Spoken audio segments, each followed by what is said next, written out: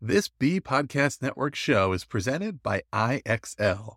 IXL's all-inclusive online teaching and learning platform simplifies edtech needs and accelerates achievement in 95 of the top 100 U.S. school districts. IXL delivers personalized learning across a comprehensive pre-K-12 curriculum, including math, language arts, science, and social studies, and it helps you assess student performance through actionable real-time insights at every level of your school or district. This one solution performs work that typically requires dozens of different tools. Want to find out why so many leading districts trust IXL? Visit IXL.com/BE. That's IXL.com/BE. The galaxies we hear, the colors we've endured. Slow down, I can see. All right, so welcome back, everybody, to another episode of Tell Me This. I am your co-host, Kara Warkowski, here with Dr. Brianne Ruse and Dr. Marie Heath. Hello, ladies. Hello. Hi. I have to say, I'm going to be honest, I hesitated to use ladies because I learned recently that I need to be really careful with how I refer to a group, but I will say to our audience, because you can't see, that both Marie and Brianne have their pronouns. And so I felt very comfortable with identifying. So that was the hesitation in the welcome. For our new listeners, this is a podcast about all things belonging, community, connections, collaboration, and holding space for what's possible. Over the life of this pod, we have explored research and scholarship on or related to belonging, shared stories, listened and engaged with diverse individuals about belonging during the pandemic, as parents, as leaders, as human beings who show up for all the things. This season, we are journeying into belonging in our relationships as friends, spouses, coworkers, neighbors, all the levels. And today, Dr. Marie Heath is joining us. She is an assistant professor of educational technology at Loyola University, Maryland. Prior to her work in higher ed, Dr. Heath taught high school social studies in Baltimore County Public Schools. Her teaching experiences influenced her research, which focuses on the intersection of education, civic engagement, and technology in order to foster social change.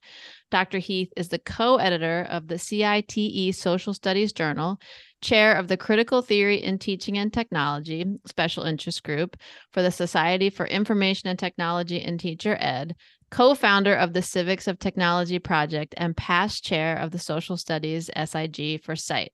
Dr. Heath is the faculty associate at the Center for Equity, Leadership, and Social Justice in Education.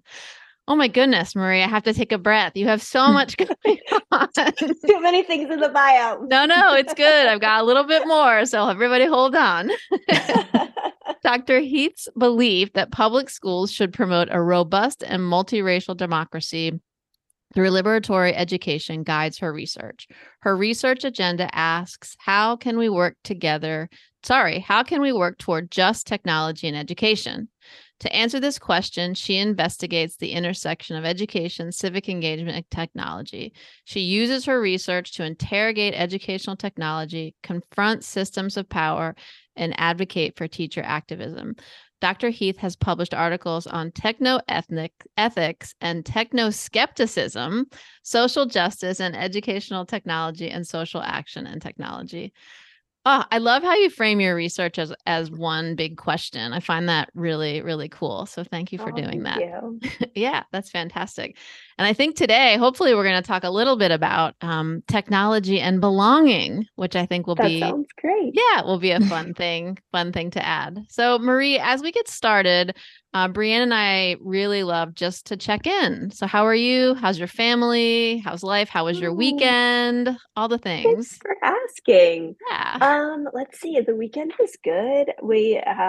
My children had, my oldest had a soccer tournament, but on Friday had baseball practice and got hit in the elbow by a wild pitch from the pitch machine. So he's fine. Nothing's broken. It's just a deep bruise. But I always forget how quickly medical stuff derails everything, and it's just, I've been so grateful for our relatively long run of not being in ERs.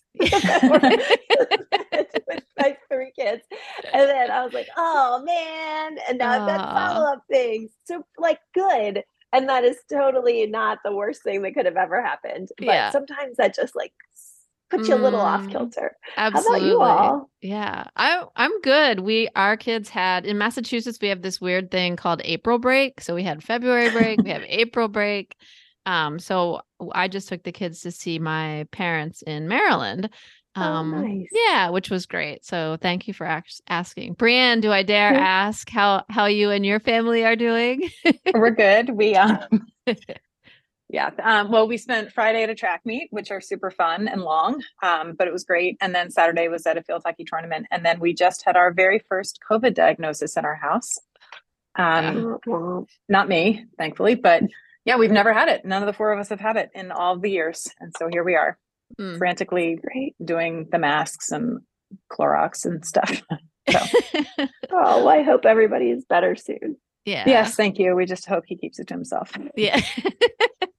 I think it's like some empathy and mostly like there's so many things happening this week. That was like really bad timing. Yeah. So you're out of the away. picture. Okay. What are we going to do? Yes. Oh my goodness. Yeah. Marie, when you were describing your ER visits, I couldn't help but think about those like large factory buildings that have that sign that says, 100 days since an accident or whatever. I'm like, the households need like 100 days ER free visit. So you have to start your count over. I know. Yeah, that's funny. Oh my goodness. So again, thank you so much for being here today, Marie. Brianne and I are really looking forward to our conversation. And this is a podcast about belonging. And so we're really thinking about, you bring such cool experiences from your time teaching social studies. And I know you're passionate about civics and social justice and your expertise in technology. So when we mush all of those things together into this sort of kaleidoscope of interests and expertise, what does that mean for your view of this word belonging? Such a good question. I've been thinking about it since your email. And I think a lot of it, sort of informing all of that underneath is citizenship, and not citizenship like member of the state citizen, but more citizen like member of my community. Like, what does that mean? And what is my sort of like responsibility to others and their responsibility to me? And I think belonging is really integral to that. And I am not sure that I've articulated that out loud to myself or with my students so clearly until I just thought about it with you. But, you feeling like you matter is really important to being a citizen who feels like they can be part of their community and make work for good, for social good and communal good. And so, but I think feeling like you matter absolutely is like tied to belonging and feeling like you belong. And who like we society help make like who feels clearly and less clearly like they belong, like it's very connected, I think, to citizenship and the way that I think about it in civic engagement and social studies and working in a community for the greater good. So I think that's probably where belonging comes in. Yeah, I love that. There's some literature that was written. It's in the social work area that talks about mattering, right? This perception of mattering. So I love that you brought up this idea of that you need to matter. You also said the word responsible when you think about citizenship and civic engagement. And it's funny that you mentioned that because I'm taking this great class on it's called Self and Identity. So we're digging in and we're talking about social inclusion and exclusion. And the conversation last week was around responsibility.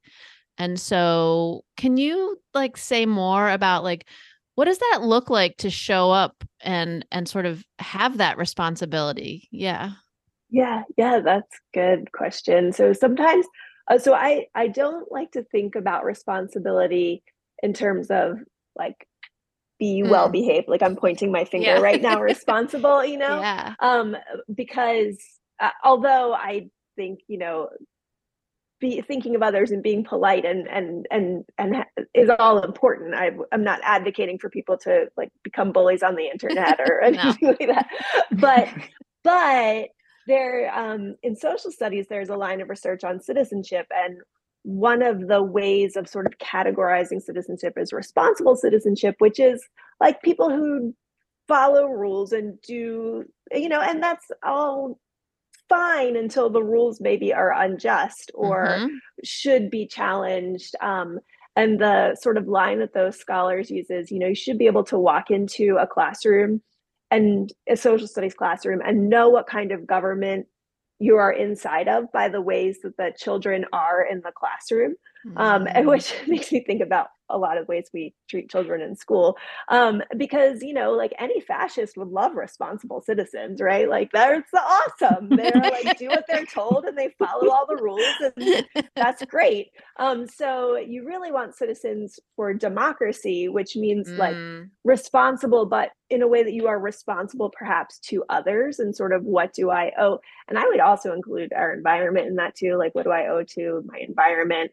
I also like to say to my kids when they're doing things that maybe feels great for them, but is perhaps not something we all enjoy. I'm like, we live in a society. You can't like do whatever it is that you want to do with your food right now that looks disgusting out in a restaurant or whatever. Like, we are in society, and that doesn't mean, that we have to like have mismanners. We just have to know like we're in relationship with other people, sharing space with them, and they should also feel like they can be content in this space. So. Yeah, I love that. I'm gonna have to try that with my kids. We're in this society. See how that works. So We'd like to hear the follow-up from that, Carrie. I know. Mostly they just roll their eyes in my house. They're like, we know, Mom, you've said that before. Yeah. Oh my goodness. I wanted to think about the idea of feeling like you matter kind of grounds you. It sounds like I'm hearing for the work for others. So what does that mean when we think about the relationships? So belonging to yourself, belonging with others. You started to talk about it, but I'd love to unpack it a little bit more. Well, so I think I'm trying to think about both the ways that I teach it, for instance, in social studies preparation, and also just my own, even in teacher preparation, like that, doing your own identity work to kind of figure out who you are, how you show up, how that means that the world has been seeing and treating you, and kind of like getting your head around that and like your heart around like your body. And so that you can, I think about in teaching how like finding your authentic teacher self, and you're with in a classroom, and finding that is really hard. And I also, this is like a total aside, I wonder what it is when we ask young people who are 21 years old to become teacher. You graduate from college and you're 21 and you become a teacher, and you're like, gosh, I was there's still like, I still have like plenty of work to do, but I have like a lot of work in 21 to do. So that's just hard, right? It's like really hard. So I think that is sort of the self work of mattering. And then that kind of understanding of that all humans are human, and like no human's more human than another, but and I also like would broaden that to include our environment and our earth, and the ways that like when you do your own kind of like mattering, then you sort of understand that about all the other creatures we're sharing everything with. So I think, I don't know if that was what you were asking, but I think that was kind of what I was thinking. Yeah, definitely. I think because you're talking about your students and yourself, and everybody's growing and on these journeys. And I like the way you said you have to do your own identity work, who you are, kind of figuring out who you are, which that's always evolving, right? And along with that, how the world sees you and treats you. That's so important, right? If you're then going to go work for others, and to then be able to perceive how the world sees and treats others, and the injustices in that. Yeah, and the intersection of our identities in bigger systems. So part of the work I do is also trying not to individualize everything, but sort of see the systems that we as individuals are working within, so that so I think that there is, we have a level of individual responsibility, but then I think we have kind of collective work to do as well. Oh, like collective mattering. That's probably also a line of scholarship that Carrie you probably know about, but I don't. That's kind of interesting. I don't know. I don't know that I've read it with I mean, certainly there's the idea of collective, but I love that. I mean, this whole notion of responsibility and our collective sort of it resonates with me, because I think too often, and this is how we got into the conversation last week, was we were reading a case, and at the end of the case, this professional woman was excluded for her sexual orientation, and the questions were, what could she have done different? And we had 4 different options. And my question back to the class was, why are we putting this on her? Where are the other people in, like, I feel like we're asking the wrong question, right? And then someone said, well, why is it the responsibility of the ally to always speak up? And so then we started talking about, like, we talk about the person who's persecuted and then the other people in the room, and this idea of collective responsibility feels right, right? Like this integration. And I love the idea of I was like thinking about you and your family. It's like we're creating these community agreements, right? Like, how are we going to be together in this space? Like, what do we want our democracy to look like, right? And so I guess what I'd love to try to tie in here, Marie, if we could, is what are the implications for technology? Like, what should we be thinking about, whether it's social media, whether it's a new learning management system? Like, how do we, like, what questions should we be asking when thinking about technology in this sort of responsibility space, if that makes sense? Yes. Well, 2 things. One, I have a series of questions for you that I developed with my colleagues. But I wonder, and I think like it's a good question for us to kind of go back and revisit them, my colleagues and I, to think about ways that we are ensuring that it's not so much an individual asking, like, because like, yes, I do have personal responsibility, but what is also like the ways that personal responsibility is intersecting with systems which need to change. And I am not, like, no matter what I do, if those don't change, then that's like not a possible lift maybe. So the questions that I like try to pause and think about for technologies often are, let's see, who benefits and who's harmed, and like think about that as both individually and collectively. Often that is with, intersects with identity as well. What do we give up as a society? So maybe this is a question. So collectively, what are we giving up for a technology? So, for instance, if you think about like cars, what have we given up for cars? We've given up, individually, it's just the way of experiencing the world. When you're walking, it's just different and it's slower. We've given up sort of interacting with humans regularly. You can be inside of your bubble safe car, right? And just go through the world, right? And then we've also given up space. We've given, and you think about the ways that interacts with systems, like, and we've asked for our car. And the third one is, what does the technology need? So the cars need these big roads, and we just put the big roads, we built them as a society. We built them through, for instance, cities, and decimated Black neighborhoods or destroyed them so that, cars intersect with white flight. And so there's a way to think about technologies of sort of, what do we give up and what does the technology need? And then and kind of revisiting the who benefits, who harms. That's kind of a space where you can bring a more critical lens to it. And I have to look at our other 2 now. I can't think of them. Oh, why is it so hard to imagine our world without that technology, right? Like, I can't imagine my life without my car. I spent this weekend in the car taking children to soccer tournaments and baseball games and whatever. And so all those kind of questions about the impacts of technology on our collective and individual lives that we don't often ask. We're usually just sort of told, especially in digital technology, by like the tech bros who invent it, like, well, we just made it, we just thought it would be more efficient or be really cool, and now you have to deal with it. It's out there now, it's yours.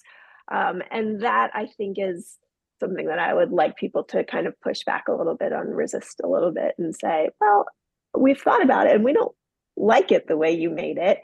And you are just releasing this untamed thing into the wild world, which is already full of its own issues. And now we have to interact with the technology, and those issues is maybe a problem. And so what can we do individually and collectively and through education to reconsider and be a little bit more thoughtful about how we take up technology in our lives? It's so interesting that you use the car as the example, because that's like, I wasn't thinking about cars as a technology, but it is, right? And I was driving home this weekend and thinking, I was going through New Jersey or somewhere like that, and they're widening the highway and we're losing trees, right? So we're also giving up. It seems like every time I drive, they're expanding some highway to get more room for more cars. So I think that's a good example, because everybody can relate to that in some way, right? That not everybody's on social media, but and I just want to say, since we're recording this and sharing it out on the airways, as someone who studies and studies technology, there's no part of you that's saying we abandon technology. That's not what I'm hearing you say. It's like it's responsible use and thinking clearly about what we're doing with it and what we could be and maybe shouldn't be doing with it. Yeah. Where do we want to put, to extend the car metaphor, guardrails up? Absolutely. So what do we want and how can we work for those?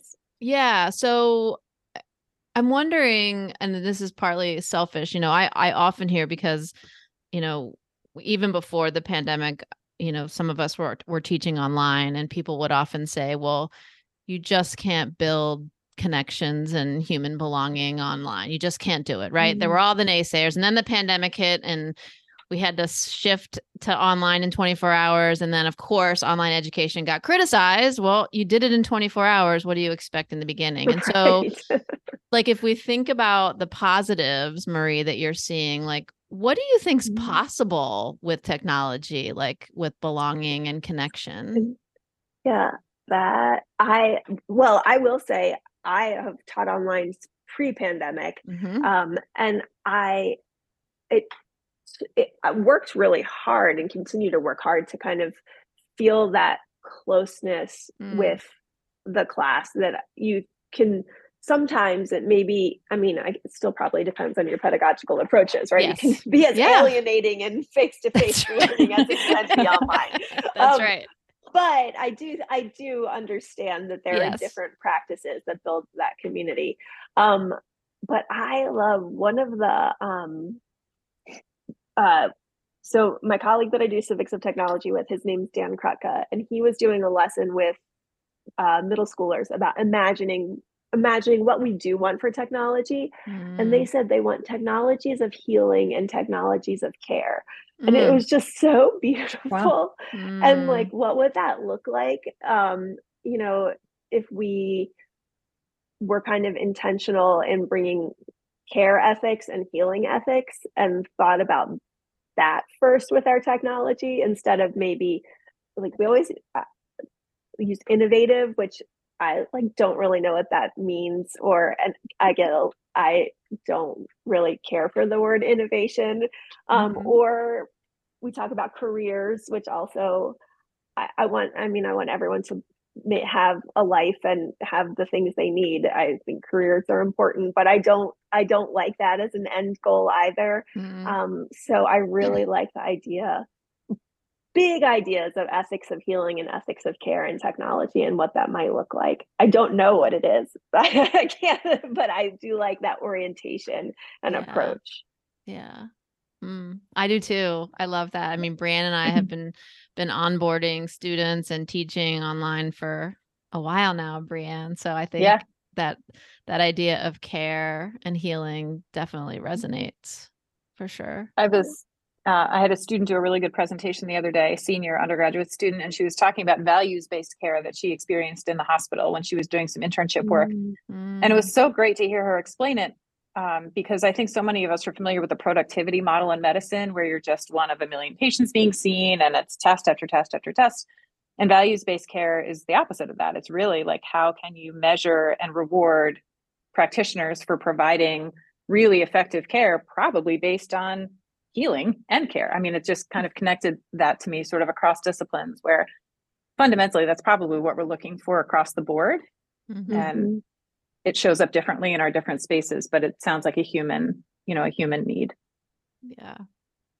Yeah, I love that. I love that values-based. I've heard it lately in our community. We've been talking about values-based budgeting too, right? Like making sure your finances reflect your values. So, yeah. What is it, Marie, do you think, I don't know. It's frustrating because I think you made such a great point, even though you were joking. I think it's a really important point that I want to circle back to, which is you can be horrible and disconnected in person. So what is it that like we either hold the technology up as being the thing, or when it goes wrong, we hold that same piece of technology up as being the horrible thing? Like what is it that we are, I don't know if it's a distraction or blame, like what is it about the technology that keeps us so focused? So specifically with education, you think? That's a great, I mean, that's a good place to start, but you can take it anywhere you want. I think, okay, this is my hot take. Yeah, love it. We have a tendency just in our kind of Western society to think of technology as a solution, right? It's techno-solutionism, right? It'll be a silver bullet to some social problem, which is a problem because a social problem needs social solutions. A technology can be part of it, right? Certainly, but it can't be the solution, which causes us then to have, I think, both like unrealistically high expectations of technology, which would allow us to then quickly dismiss it as well if online learning doesn't work, right? So the technology must be bad because it was supposed to be the solution, which is not, in my view, not correct, right? Like the education is the aim, and so it's our educational practices, and technology kind of like intersects and extends, and it becomes part of that. But if we think of technology as the solution to the problem of learning during a pandemic, then it's never going to work, because that wasn't a technological problem. It needed more of a solution than that. And I think that you can extend that to many things in society, right? Like we'll be like, kids these days on their phones, like, and yes, 100%. And also me as an adult on my phone, like, yes. Yeah. But also it's intersecting with all kinds of other trends and social, I think to say like it is only this thing, either this thing will solve all our problems or it's the devil and it will create all of our problems. Actually, I feel like it's probably very tempting to do, because it allows you to not have to look at the real problems, right? You don't I wrote a post with a friend of mine from Michigan State where, the people who make tasers, whatever company that is, they want to make essentially drone tasers in schools for teachers as like anti-shooter technology. Oh my gosh. And it's just like problematic for a million different reasons. Yeah.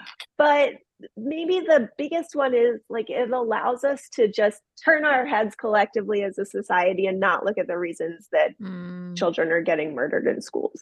And instead be like, well, the drone tasers would prevent that. And, and that both is really tempting, and also like when it doesn't work, which all the technologies we've used so far to prevent school shootings have not worked, like then we'll be like, well, that was just a bad technology. We need another better technology. So if I could just have us all always be thinking about social problems with social solutions, and technology is part of it, I would be happy. Yeah. I mean, it's interesting because I wonder, I mean, I'm sure I'm not a historian. I mean, I like history, but I'm not a historian in any stretch of the imagination. But I wonder what would be similar to technology, before iPhones and things like that. Because what I wonder too about technology, especially in the area of belonging and connection, is not only is technology only part of the solution and sometimes it doesn't work, it sometimes feels like technology allows us to replicate bad examples so much faster than it's so much faster and at scale. I mean, look at the pandemic. I mean, I can't help but go back to the pandemic and like all the criticism that online learning received.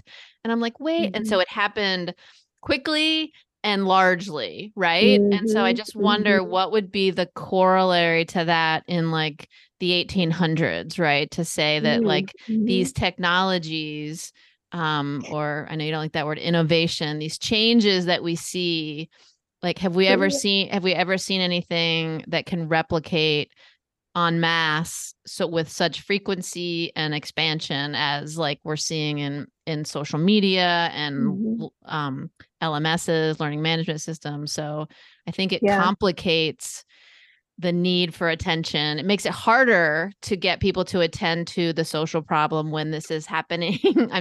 I'm moving my hand very rapidly, right? Like replicating at such a fast pace. I don't know. Is that what you're seeing too? Yes, definitely. Yeah. And the rate of change is exponential. And so I think, and so it's interesting you said historical examples, because from my social studies side, one of the research projects I'm part of is like, how can we bring those questions about technology when we teach historic technology? So like if you ask those questions about trains, you get like a lot of really great answers about systemization and clocks and time and moving people and breaking apart, making it possible for families to no longer live in like large units. You can like, your kid can live over here and you can live over here and you have a train now that takes you over, whatever.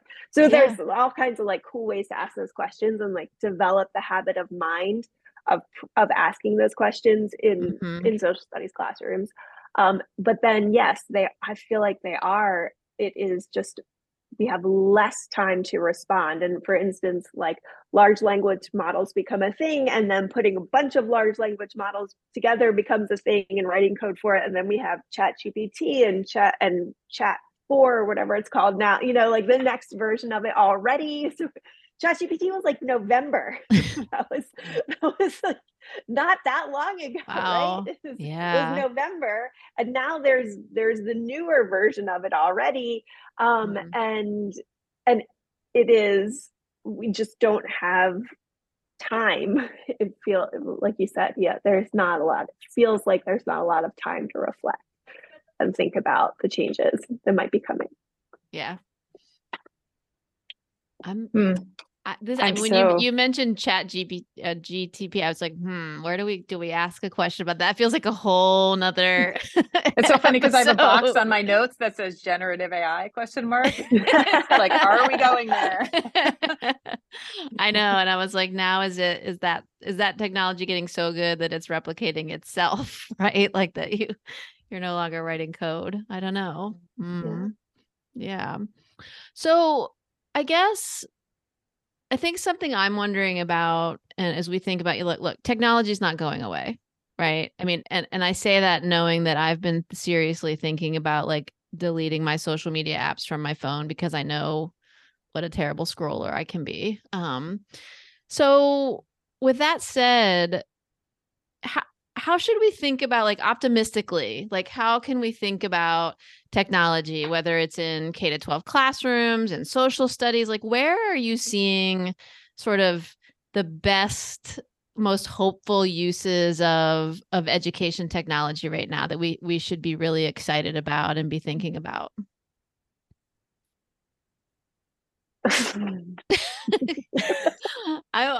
What's that laugh? I'm thinking.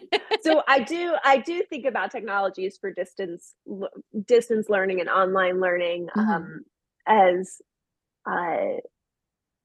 just an opportunity for either, for us like to be together and be in community, and for learners across spaces who may have different, I'm thinking about teachers in different areas of the country and different areas of even the world coming together and having conversations and engaging in that. There is part of me, I feel like I'm just in a dark place about technology right now. But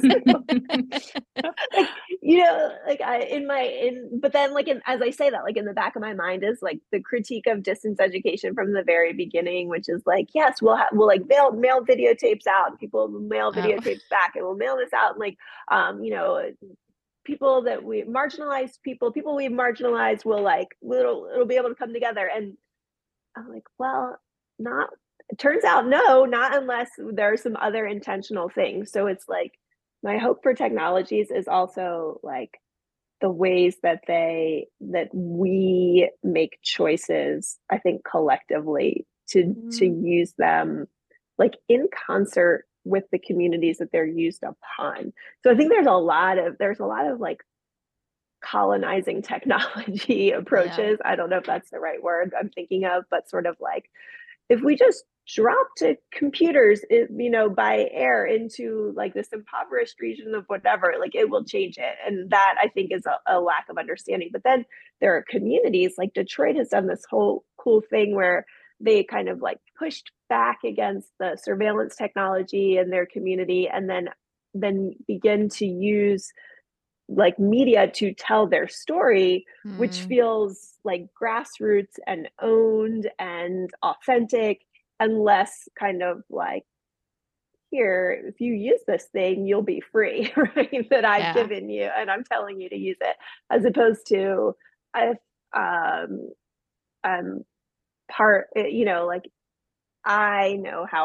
know what I need, and I can use this thing. So I think that's my kind of hope, is that in concert with social change, people make choices, intentional choices about technology for liberation and freedom in ways that tech developers can't even imagine, because they're not even thinking about it.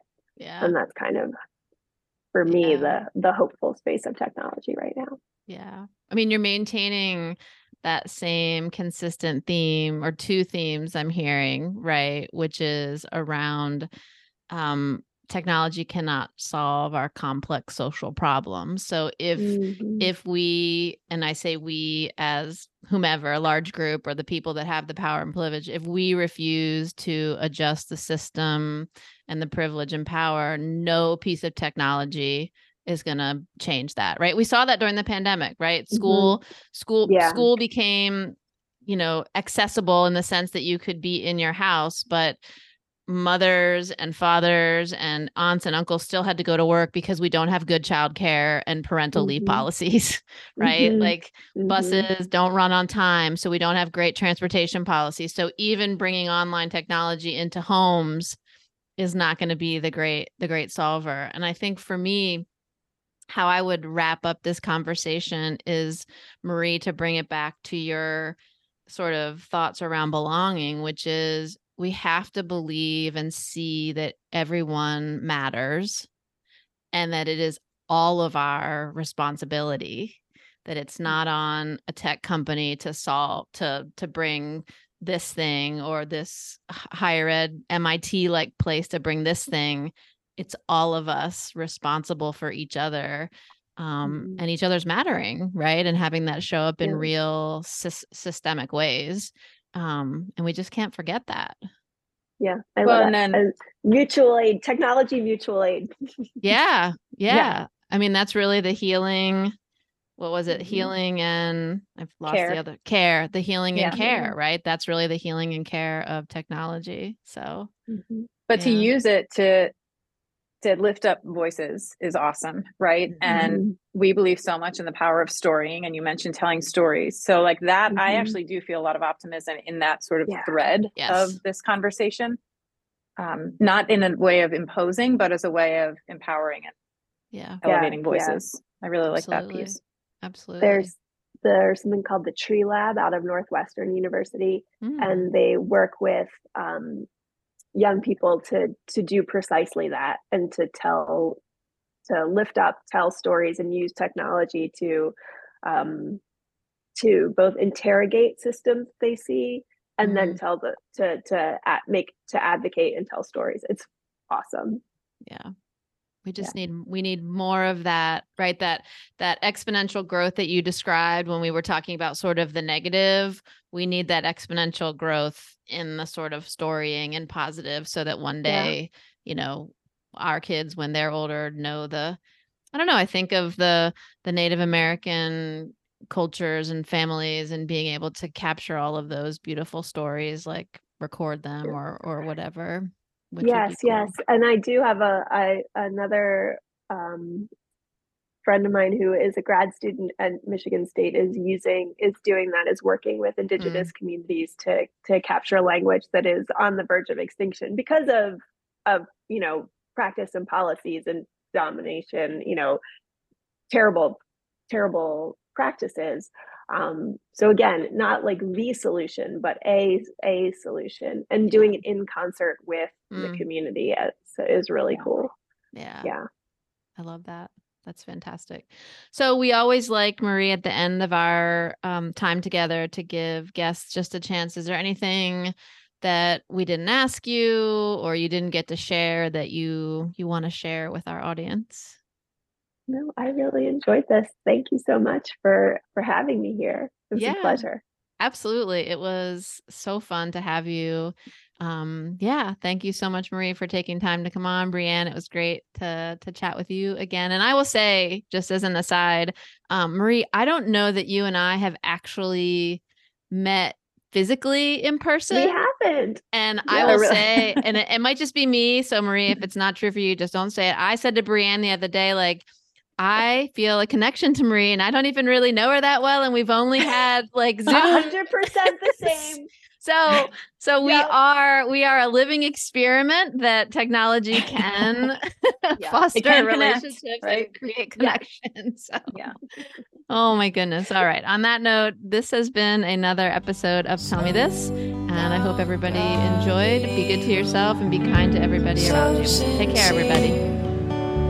Under the glaciers of your last year, someday searching for melodies, burning around in mountain streams, the galaxies we hear, the colors we've endeared. Slow down, I can see you're so sincere. Do you want to simplify your school's technology, save teachers time, and improve students' performance on state assessments? You can do it all, but don't waste another minute. Head straight to ixl.com/BE to learn how IXL's research-proven teaching and learning platform can help you achieve all of these goals. That's ixl.com/BE.